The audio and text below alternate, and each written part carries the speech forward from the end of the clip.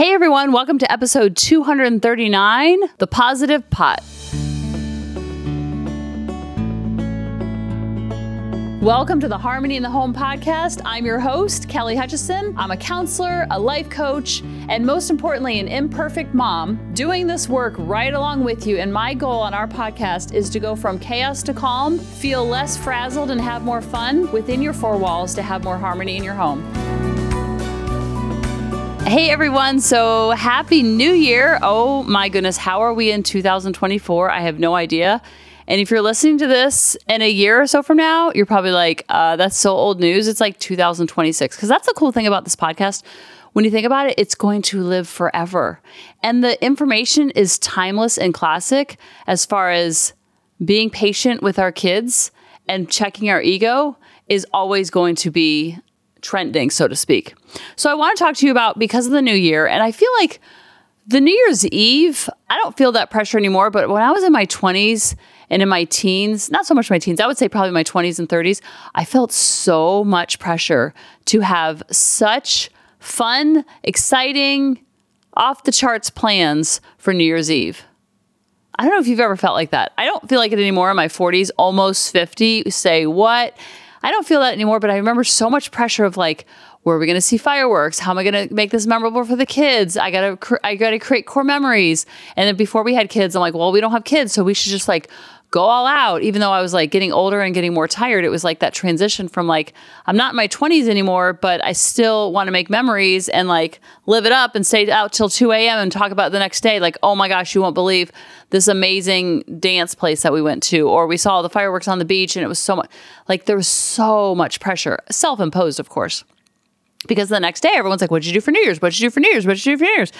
And then as I got older and the kids got older, I was like, oh, I don't have to do that anymore. And then just more confident in like, I don't want to pay for it the next day. Not drinking or anything like that, but just the staying up so late. Just like, this is not the same 10 o'clock that it was when I was in my 20s. When I was in my 20s, I was going out in college, I was going out at 10 o'clock. It's 10 o'clock now, and I'm like, my eyeballs are barely open. And someone said the other day, I don't think this is the same 10 o'clock that it was when we were in our 20s. All that to say, sometimes with New Year's Day and beyond, and New Year's resolutions and intentions, I feel like there's so much pressure also when the new year starts to like hit all the goals. And it's so self-imposed. It's also imposed society. You have to have a word, you have to have a phrase, you have to have everything laid out. And if you don't, you're feeling like kind of like a schlep rock. I don't know if that's a common term, but it's a term in our family of like just like a loser wannabe if you don't have it all laid out. So I used to have words. If you have a word, that's great. The word was good for me and for like January and February. And then by like midsummer, I like forgot my word. But I love the idea of a new year because what happens is when it's like late December, our brain will say like, we're not going to do that XYZ goal now, but we'll wait till the new year.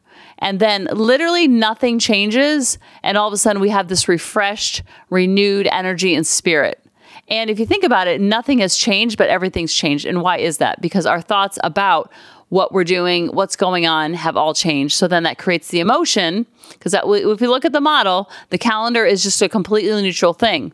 So we have thoughts about the calendar, which create either dread and overwhelm or excitement and freshness. And it all comes from our thoughts, which is a pretty powerful thing, just to be aware of it, not to put pressure on ourselves that we should always have positive thoughts. But something that I got the idea from my friend, Isabel Stevenson. She's a life coach. She always writes out the most amazing Tuesday email. You have to get on her email list. It's isabelstevenson@gmail.com. It's STEPHENSON, coach. So Isabel Stevenson, coach@gmail.com, or you can go to her website.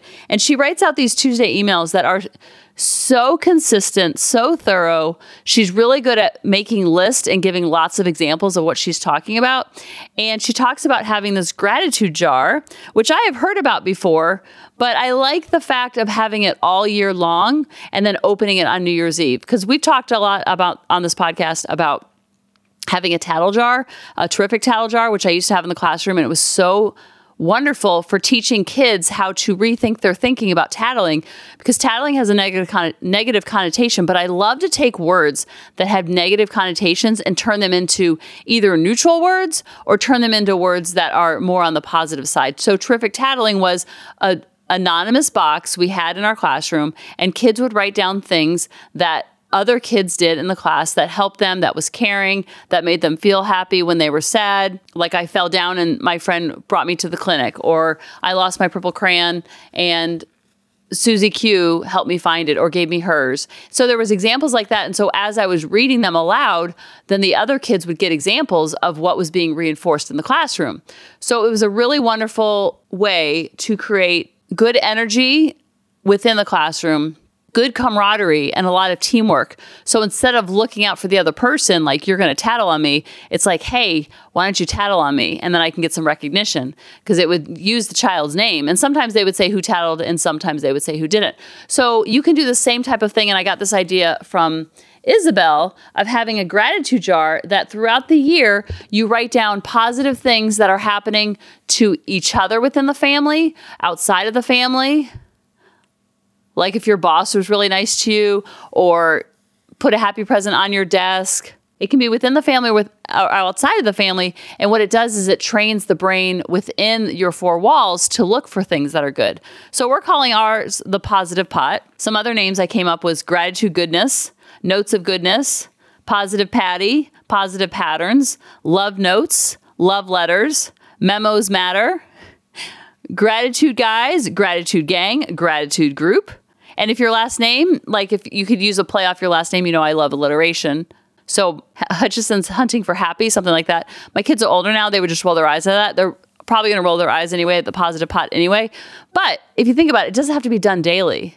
If you did this even weekly and you just had it sitting out, even just the sitting out, it's kind of like when you're kind of not speeding, but not really exactly going the speed limit. And then you see the police officer and you're like, whoa. And then you drive by and you slow down because you're so afraid of getting a ticket. And then the police officer's car is empty. It's the same thing. It's the same function, same feature, same way that it would help to kind of train. You're like, whoa, it kind of snaps you out of it. Like, whoa, I need to slow down. Same thing if they just have the jar sitting out. And the jar sitting out can be a reminder like, oh yeah, that's right. I'm supposed to look for good. It can remind you, remind your kids, remind your spouse, remind your greedy grandpappy. So she said, start with this gratitude habit. Put an empty jar somewhere. It's easy to access. Put a notepad and a pen next to it. Every time you experience or think of something that you're grateful for, jot it down, fold it up, and put it in the jar. This does not have to be daily, but just seeing it will remind you. And as soon as you start, your brain will be like, oh, that's right. We're looking for things to be thankful for. Okay, I can help. Then your brain will start looking for that. And think about it, if everybody did one time a week, and there's 5 people in your family, that's 52 from each person. That's a lot of things to read at the end of the year. And at the end of the year, you don't have to read them all, but it's something to keep in a keepsake. You can just pull them out and read them. And kind of a way to kind of remember your year as well. And in this email from Isabel that she sends out every Tuesday, she talked about something that she read by Dr. Caroline Leaf, who's amazing. And it resonated with her, so she wanted to share it with us. And so now I'm sharing it with you. See how that happens? New Year's reminders. What you do today doesn't determine the rest of your month or even year. 2023 was a lot. Allow yourself to rest and ease into the year. You do not need to start your year off strong. The third one, your health kick doesn't need to start today or at all. Only make changes you feel are sustainable and right for you and come from a place of health and acceptance, not hatred for your body. Number 4, boundaries will need to be adjusted to match changes in yourself and life. That depends on your age and your stage. A goal for a 20-year-old is not going to be the same goal for a 60-year-old. Number 5, you can start, restart, and begin again as many times as you need and whenever. Doesn't mean you're a failure. It means you are a learner. Yes, that is so true because we are so all or nothing with our thinking that if we think about like on the wagon, off the wagon, on the horse, off the horse, just as we've always said so many times, there is no horse. There is no wagon. You don't forget to brush your teeth one night and then the next morning tell your spouse, oh my gosh, I forgot to brush my teeth. I'm off the wagon. I'm off the horse. I'm not going to brush my teeth anymore.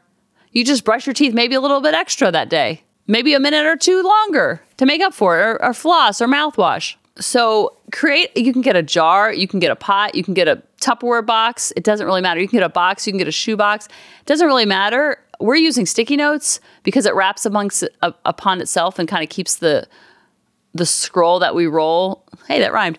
It keeps it kind of sealed so there's no peeking.